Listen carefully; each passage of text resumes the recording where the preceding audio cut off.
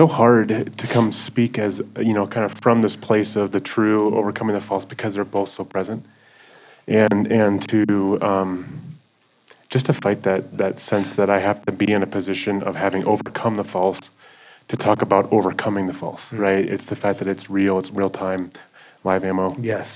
One of the things for me, my chimney sweep job there was a really, really long season of a lot demanded of me outside of home. People used to say, I have 5 kids, 6 coming in June, and it's kind of a shaming thing to say, but when I was, I think, probably 2 or 3 kids in, people used to say, how many do you want? And I had this line, I like to be funny, and I used to say that we can have as many kids as my wife can raise on her own.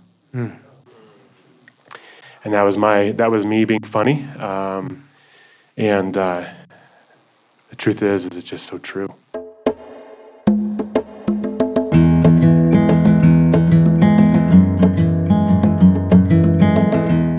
Friends, it's Morgan Snyder, and welcome to the second installment of the bootleg raw audios from the Become Good Soil Intensive, captured in 2019 at Spring Canyon and never before released. So as I mentioned before, the audio quality is rough. It was our first time at that facility. We had some real challenges, and like great bootleg audios from those concerts from back in at least my childhood, there's some gold if you can work through the quality of the recording.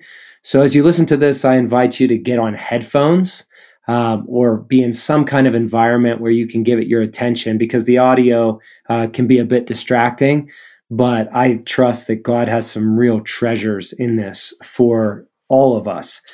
As we walk through this content as a doorway into a path and process over time, we are going to dive into some deep waters of the true self and the false self, of becoming aware of these two people within us, of beginning to disentangle the true self from the false self, beginning in kindness and courage over time to dismantle the true and allow God to dismantle the false, and in time and over time participate with God in restoring us to be the true man He created us to be.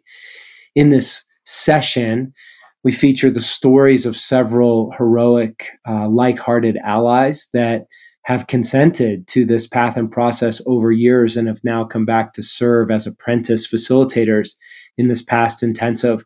So you'll hear courageously from some of their stories. We also rely heavily on film clips during the intensive, and many of those clips just don't translate for this audio purpose. So I had to yank those out, and we particularly walk through the film, The Secret Life of Walter Mitty. And so as I prayed, it just wasn't a fit to try to make that content work. So there's some big gaps, and you'll just have to have grace towards that, and we bless the portion. In the meantime, if God would move you, I'd encourage you, maybe even before you dive into this audio, to watch it's called the super trailer or mega trailer of Secret Life of Walter Mitty. It's about 6 minutes long. It's a real good picture of the true self and false self and the idealized image and the path and process every man must go through to become who he was meant to be. One other note, as you will hear regularly through these audios, we refer to our jobs, our work, as chimney sweeps.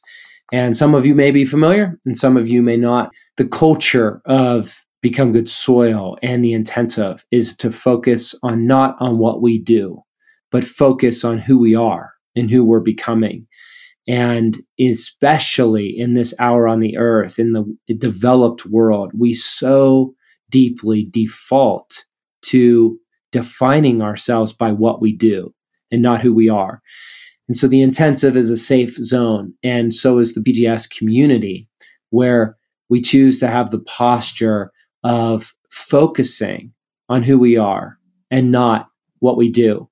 And so, friends, we use the term chimney sweep to refer to every one of our jobs. And so as you dive into this, it's a way to just receive the universal themes that God's bringing for each and every one of us. So with that in mind, we're going to begin with a story of Tim Schrant. Let's dive in. Tim Schrant died last month. He was 63. Died March 29th, actually, this year, and in La Crosse, Wisconsin, after a battle with cancer. And here is his eulogy, obituary. Tim Schrant made his last inappropriate comment on March 29th. If you are wondering if you ever met him, you didn't, because you would remember. For those that did meet him, we apologize, as we're sure that he probably offended you. He was world-renowned for not holding back and telling it like it is. He was born 100 years too late. Given Tim's demeanor, he would have been the perfect weathered cowboy in an old West or rough and tough pioneer. Maybe he should have just been Amish.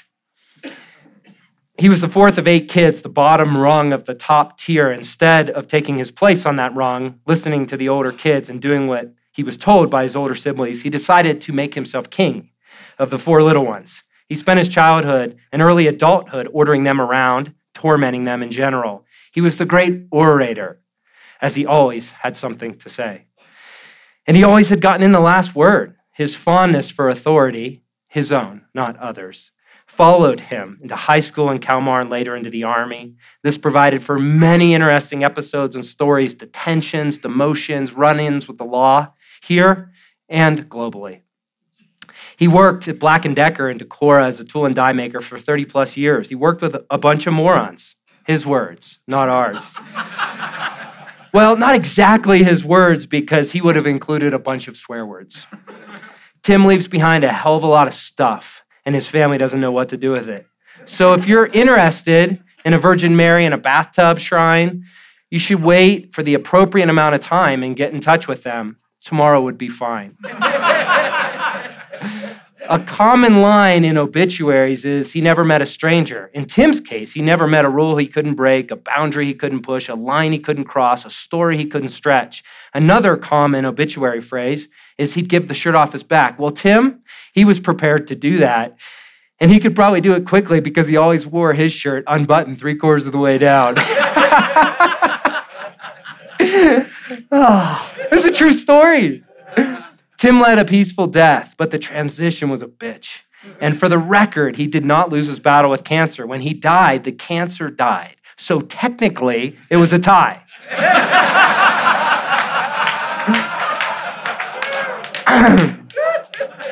Tim was ready to meet his maker. We're just not sure if the maker was ready to meet Tim. And the last words, good luck, God. Good luck, God. Oh, man. Sometimes I feel like that's just what I want to say when I look in the mirror. Good luck, God. Good luck. That's a true story. It's interesting how the family, they got the last word in, right? It's like, finally, the guy's dead, and we can have something to say. I've been reading that again and again, and there's all sorts of levels and layers in it. But it causes me to be curious. This dilemma of who we want to be and who we find ourselves being, and kind of the gap between the two. There are 2 men in us. There's a false and there's a true, and there's a war, a civil war of sorts. And the good news is the false is not the deepest thing. It's not the deepest thing. But it is a battle for the seat of identity and validation. It's a man who's been formed first out of self-protection. He self-protects. Even if it's aggressive, even if it looks like engagement, a perfect salesman, it's actually avoiding true connection, soul to soul, relational love, to avoid pain, and secondly, to make life work apart from God. That's the construct of the false self. We make a mask to self-protect, and then we grow and become the kind of person that has a face that fits that mask. Now, beauty of the death of the false and the resurrection of the true is over time, the mask no longer even fits. We can't wear it anymore. And so here's what's very key about this to take us in a little deeper. I am an intense person. And as I began to go through initiation in this process, man, I just disdained my intensity. I hated it. I'd take anything but intense. Like people that like watch TV or watch any sports or just chill. Like I looked at them like, how do you do that? Like, and I would see just the exhaustion. And so for years I repented from my intensity. But the problem is I was repenting from the image of God in me. The issue wasn't my intensity. Christ bestowed me with a portion of his heart that's intense. It's how things like this come to fruition. So my intensity in the service of the false self will lead to overdoing it, lead to exhaustion. You see that? And it will get me in trouble. And so the question is, how aware are you of the false self at work within you? Because here's the dilemma of this stage of the masculine journey, is the false self becomes less and less efficient at producing life. It no longer works the way it used to. Right? It's like an addiction that you just have to keep adding to it. It's never enough. Right? It no longer serves you. And there's only two ways to go. We either try harder, which results in settling for a smaller story. Brené Brown calls it engineering smallness. I love that term. I remember one mentor said, look at the lives of the men in their older 40s and 50s around you and just ask what's taken them out. What do you observe? And what I saw the pattern of so many men was they arranged for a life that was small enough that they could maximize security and comfort and not require any internal change. Basically, avoiding fear and avoiding shame by maximizing security and comfort to avoid not having to do the work to become whole. So option one is we try hard and ultimately shrink to what feels like a manageable kingdom. And that's why God keeps blowing it up and disrupting it, right? Because he doesn't want you to stay that place. Or the alternative is to die. Death takes many different forms. The ultimate expression is suicide, where it's just, I want to end the pain. I need to stop the pain. And that's a very sorrowful death. But there are actually beautiful deaths that actually are sorrow in the night that lead to rejoicing in the morning. That the masculine journey was meant to be a process of initiation whereby we pass through a small death and find the resurrection life that comes through it. That actually death cannot kill us, not on the level of our soul, right? The seed that dies actually is, though it appears to be death, it's the promise and the deposit of the life that is to come. One mentor said it this way. He said, in larger than life people I've met, he said, here's the theme. I always find one common denominator. In some sense, they've all died before they've died. At some point, they were led to the edge of their private personal resources, right? Their self-life, their self-sufficiency, their way of making life work. And instead of avoiding a personal death or raging at it, they went through death, a death of their old self, small life, and came out the other side. Then crucify the false so that the new man can be resurrected in wholeheartedness and in union with God. Real-time intimacy. We're not talking about salvation. We're talking about restoration in a with God life. That is what's available. I remember sitting in a counselor's office, my first session, and I said, I want to die. And I said, it's not suicide. It's actually totally different than that. But I just want to put on my backpack and I want to head west into the mountains. And I want no one to need anything. I said, I think what would be great is an injury that put me in the hospital for 30 days where I could heal, but I'd have an excuse. I'd have permission. You see, all the energy in my life was in the service of the false, and it was exhausted.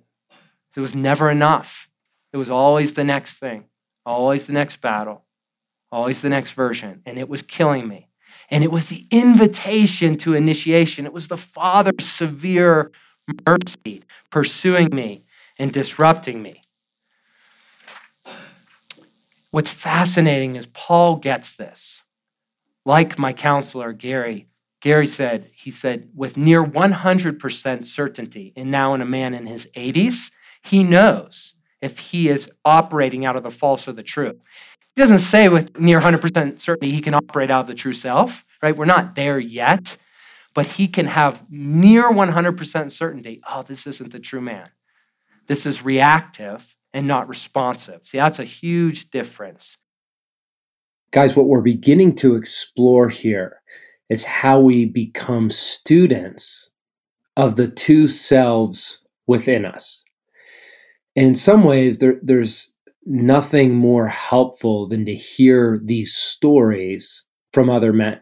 Throughout this 4 days, you'll hear lots of stories of men who are a step in front of you that have consented to this path and process, that somewhere back in history, they said yes.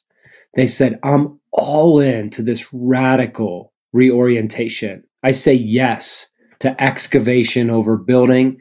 I say yes to the slow and steady work of becoming. I say yes to the curious life. And I say yes to a Father who is actively at work, who's pursuing me on this very day. And so I want to invite a few of my brothers who have been in your seats. They've been the participants at an intensive in the past, and they have said yes, consented to a decade. And now they're years into this journey, and they've come back to this intensive to offer what's been entrusted to their care to you. So I want to start with my brother, Jay. Jay, I would love to hear, just as you're taking this in, you're considering these ideas as a fresh pass today. What do you see? Where do you go? What would you have to share with us? The false self is really, really well constructed. And boot camp was a great first pass at it. But to be invited into this, for you to complex about how complex it is, it actually takes a lot of patience and a lot of kindness with yourself to be able to disentangle it. There's a creative side to me, that's the real me. But there's a part of me that actually enjoys the dark. It's the creative side. It's the side where I need to withdraw, and it helps me think. And there's some really glorious and profound and some creative things that can come out of that. But the enemy is there to cut a deal, right? So in trying to determine, like, what is my style of relating and how do I move from the false self into the true self, we move kind of in and out of a lot of different places. But I had to ask the question, who do I impact the most? Where does my life bring the most pain? And there's a couple of things which were really interesting. One of them that I felt a lot of shame about over my entire life is that if I have a best friend and then I move away from them, it's like I no longer even need to talk with them anymore. And they're so deeply offended by that. And it's so hard for me to call them because I'm ashamed and because I fear that they are going to lash me with their tongue, And I just want this small circle that's this really controlled life.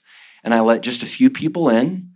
My wife has often lamented that she's so full of joy. I mean, I needed to marry somebody who was so unlike me, so full of joy. What is my effect on her? If she disappoints me, and then we can get to a place where she's describing, this is what your impact is on me. She'll say, I don't know how you do it, but you can literally not like me. You can just like that go from loving me to not liking me, and I will withdraw into a hole. But this is where the deal is that I kind of like the darkness because that's where I can process things, and when I'm doing it in partnership with God, I can come out of it. And I can actually have something beautiful to offer. I can come back in love, and I can have joy out of it. But what often happens is, when I move away, I'm like, you know what? I want one of two things. This is what I figured out. I'm going to hide, and I'm going to see if somebody loves me, somebody to rescue me. This is my pose. Like, I'm going to hide, and I'm going to see if somebody loves me enough to come and get me. My wife, my child, will somebody be kind? Will she rub my back? Will she offer herself? Like, there's all these conditions in my head. Now, I'm constantly thinking. What I so appreciate is you're describing an entangling, right? Like you said, complicated. Because what you're describing is the workings of the false self and the true self at play at the same time. So what I hear Jay saying is there's this withdrawal that's really holy, right? This artist's heart and intimacy with God, and it's a place of creativity from which you bring strength to the world. And at the same time, when it's in the service of the false, you shut down your wife, and she's like, "Where'd you go?" Right? Or you actually, it's codependent. Someone will rescue, and if they do, and so you don't solve it on the outcome that someone will rescue, and if they don't, then the message is you don't have what it takes. So in that, I just want you guys to hear, it begins with awareness. What you're saying, Jay, oh, I want someone to rescue me. What's that about? Guys, the right word for this really is entanglement or enmeshment. When we're talking about these nuances of how woven together the true self is with the false self, and the place in which we first need to address how we get our bearings, how we become aware. I want you to hear another story from another like-hearted ally, Brian. If you could join us. Brian's taken the journey. He's doing the work in his chimney sweep context, in his home, in his walk with God. And Brian, let's talk entanglements. Let's talk about what this is like for you and how this story is playing out in your decade of becoming. It isn't until real life happens that I really, really get the entanglement. And about 2 years ago, my wife was diagnosed with cancer. And I'm in a chimney sweep. That's a startup. It's all good. It's good promises. You get shares and all that. I'm in a room of powerful men here. You guys know what the atmosphere is like. Startups don't have great health insurance. Startups have pressure. Startups have long hours. Startups have cost. And I didn't see the false self start to really, I didn't really get it until he started to rise under this pressure of not having, necessarily funds to pay for this cancer treatment, not necessarily have the means. And then I started to feel guilt. And then I put my wife in this position, and all culminated. I'm sitting in the surgery room. She's going in for a mastectomy, and she needs love. She needs the true man, this guy that's been squashed. The whole culmination, I'm in this startup chimney sweep pressures. True man's being buried by this false self. And it's culminated, the whole culmination. I'm in this room getting ready to go into surgery. My wife's praying, and she's a saint, and she's got the music going, and she just needs me to hold her hand. False self's on this device. It's in my pocket on this device.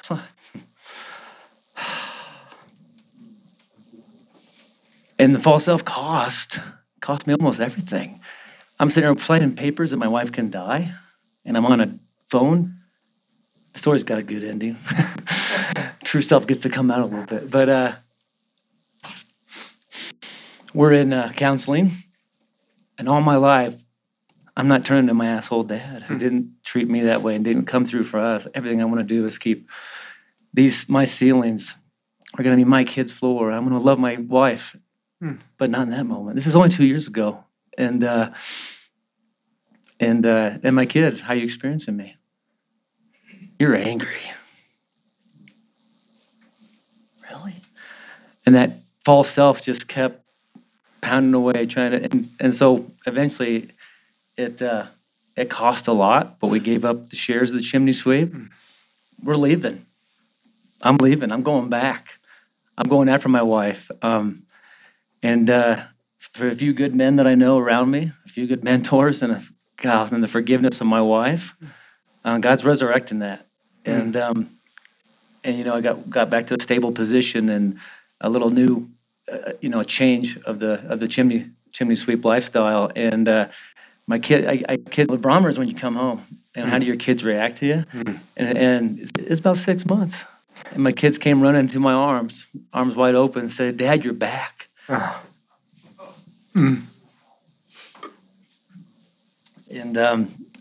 And so I got to see the true self a little bit. Good going. And he's coming back. But I guess I'd say the false self's costly. And I just hit some highlights, but it's costly. And be warned, it's not worth it. No. Brian, I so appreciate your courage to put that out in front of these guys. And I remember that moment when you walked away from that chimney sweep world, and that was death, because that was the symbol on paper that was good for your family, good for your heart, good for your story, good for your calling. And what I want to point out in that story is the magic moment for this process is the present moment. It's here and now. Lewis says that God only exists in two places, in eternity and in the present moment. He doesn't exist in the past or the future. Speaking of the present moment, I don't think anyone in this room is more qualified to speak on this topic right now than my brother Tim and his chimney sweep world that is relentless, that is competing daily with his home life, with many, many wild-eyed, curly-headed, blonde kids that is equally relentless. So friends, let's welcome up Tim. And what do you do? Where do you go with this, Tim? Let's hear your story. Gosh, it's so hard to come speak as, kind of from this place of the true overcoming the false, because they're both so present.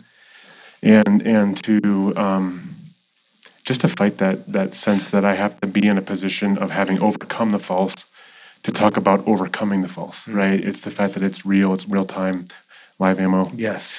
One of the things for me, my chimney sweep job there was a really, really long season of a lot demanded of me outside of home. People used to say, I have 5 kids, 6 coming in June, and it's kind of a shaming thing to say, but when I was, I think probably 2 or 3 kids in, people used to say, how many do you want? And I had this line, I like to be funny, and I used to say that we can have as many kids as my wife can raise on her own.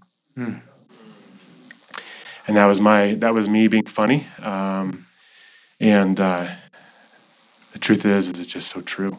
And God in his kindness has continued to bring kids into my world, despite my lack of intention to have them come into my world. And my story is one of being an orphan and being a martyr, and making sure that people in my world know how much their requests of me are taking from me, and so that they then don't ask of things from me. And my wife, bless her heart, with all my chimney sweep stuff going on, just learned to do things without me. Took my kids on all kinds of trips, all kinds of things that no woman on her own should do. It led to this culture in my family of dad doesn't go. And so anyway, fast forward, my brother lives in Montana, and it just really felt like there was this chance for us to go visit him in Montana. And I have, the oldest is 10, the youngest is 2, and feel like God's maybe telling us to go out to visit him during spring break this spring. And I have so many rules of why that's not okay, like why we can't do this trip. My wife, of course, confesses to me. She's like, I don't think we should go. She said, I have so much pride about this. She's like, I can go. I can make this happen. I can go without you. I'm like, I know you can. And she's like, I don't think we should go. This shouldn't be about my pride. And I felt God's just been, just chipping away. And I felt like God said, I need to say we're going. And so for the first time, I was like, no, we're going to go. We're going to go. And realizing I've lived my life in this place of scarcity, and that I've lived this constrained life, this life of limits, because I have not believed I had a dad who had unlimited resources for me. And to say yes to this trip. And I tell you what, my kids found out we're going to Montana. You know what they all came to me and said? Dad, are you coming too? And just like this trip, and I tell you what, my kids found out, realizing I'm a decade into this, and they're surprised that Dad's going to come play. they're surprised that dad's going to be present, that dad is not going to have rules for what he can and can't do. And to just find myself in that real-time reorientation to abundance. Yes. And just realizing that I don't have to suddenly wake up tomorrow and be like a fathered son, but I get to live in it day by day. Yes. In the present. So just living in that daily, just that daily more of true, less of false. And that's just day by day. Yeah. False. You did it, Timmy. Yeah. You did it. And I brought them all to Colorado Springs for this trip.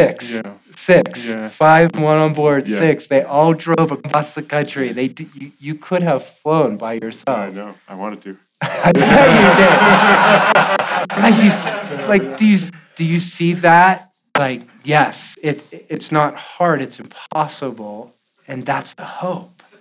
Because that's where Christ comes, and it's in this present moment. It's the one choice here and now to say, I'm sorry that I'm out there trying to slay the beast, and all you want is to hold my hand, and I'm sorry. I'm sorry that that's how you feel, son, that I've been gone, but I'm here. We're going, I'm sorry I didn't know that was my impact. I was doing this for you, I thought, but no, I'm sorry. I'm sorry. And these men, it's in process, but who you are today, contrasted to 5 years ago and 5 years before that, that's the thing, is that the idea of the false to the true is there's a rhythm to it, there's a cycle, but it builds on itself. It's a process of maturation, and that's why Paul can say, after 14 years, what I want to do, I don't do, and what I do, I don't want to do. He's articulate and becomes a person that has joy and happiness in what he does have, right? Against all circumstances and outcomes. These are deep, deep waters. They're as deep as you want to go. Friends, as I mentioned in the introduction to this audio, when we captured it live, we took a big amount of time to walk through the film Secret Life of Walter Mitty to apply some of these big ideas and concepts and watch it play out in this modern day parable. And that doesn't translate to audio. But fundamentally, in this point, what I want to say is the deep excavation work that this invites us into, in some ways, can crescendo on this idea. How do people experience me? How do people experience me? We can perceive things about other people rather quickly, but the hardest life to understand is our own. I was talking to a guy just yesterday, and I was reminded, that guy has a lot of words. He always has an opinion. I bump into him at sporting events and school activities, and I'm struck by it. There's always this energy to give a really strong opinion without ever listening and without ever being curious about what's forming his opinion. And I find my energy in him is to just kind of banter, but actually not really connect, because it doesn't feel like a safe place to actually have any sort of dissenting opinion. And you know that with any sort of guy you spend time with. He's the passive guy. He's the last to share. He's the first to share. He's the guy that always has to be right. He's the guy that always has a joke, right? He's the guy that will default to cynicism, whereas the other guy might default to just denial. We all have our version, and the hardest version to see is our own. And so my invitation to you, as we explore this content over the next month, as we dive deep, my invitation to you is to take very seriously as a student, what am I like? Not in how you perceive yourself, but in how other people experience yourself. If you could spend 30 days to get to the root of what's the impact of my life on you, and that may be on your children, on your wife, on people at your work, on people at the events in which you participate with. But friends, It is so risky and it's so rewarding to become a student of yourself and to become aware and then begin to ask the question, what do I think of that? How much of that impact is my true self united with God, offering in love? And how much of that impact is a false self, is reactive, and is actually an elaborate structure to keep from genuine heart-to-heart connection with other human beings? It's actually avoiding authenticity, even if it looks like engagement. And so, friends, very few people ever do this. And I'm inviting you to take a risk. What is my impact on people? What am I like? And what do I think about that? And so, in light of that, I want to go back to the last piece of the audio teaching in our session at the intensive, where I just simply closed in prayer. So before we go there, stick with that question. And then if you want to excavate, you want to go deeper, session 3 of the Becoming a King video and session 3 of the Becoming a King study guide will really help do the excavation work on this topic. Really dives deep into some reflective questions on the false self and true self. And as I've mentioned before, the further excavation section in the study guide offers more resources to dive deep. So if this isn't your first rodeo and you want to keep exploring deeper, I really encourage you to turn to those resources. Jesus, I am struck afresh that the real work you are doing is restoring the true man in me. Just as you showed the quintessence of life really was Walter himself, as you intended him to be. Father, I want to be curious about what you set in my heart that's gone underground, that is hidden, that is self-protected out of valid harm. You say in the scriptures that here in this river, you will turn our old life into a kingdom life, that you will ignite a life of fire within us through the Holy Spirit, and that you will change and transform us from the inside out. Over time, steadily, piece by piece and part by part, you'll cleanse the house, making a sweep of our lives.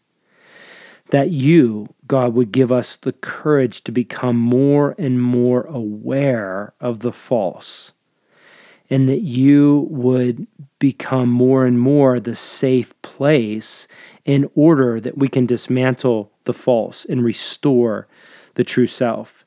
God, I just confess that because of you, you are my refuge.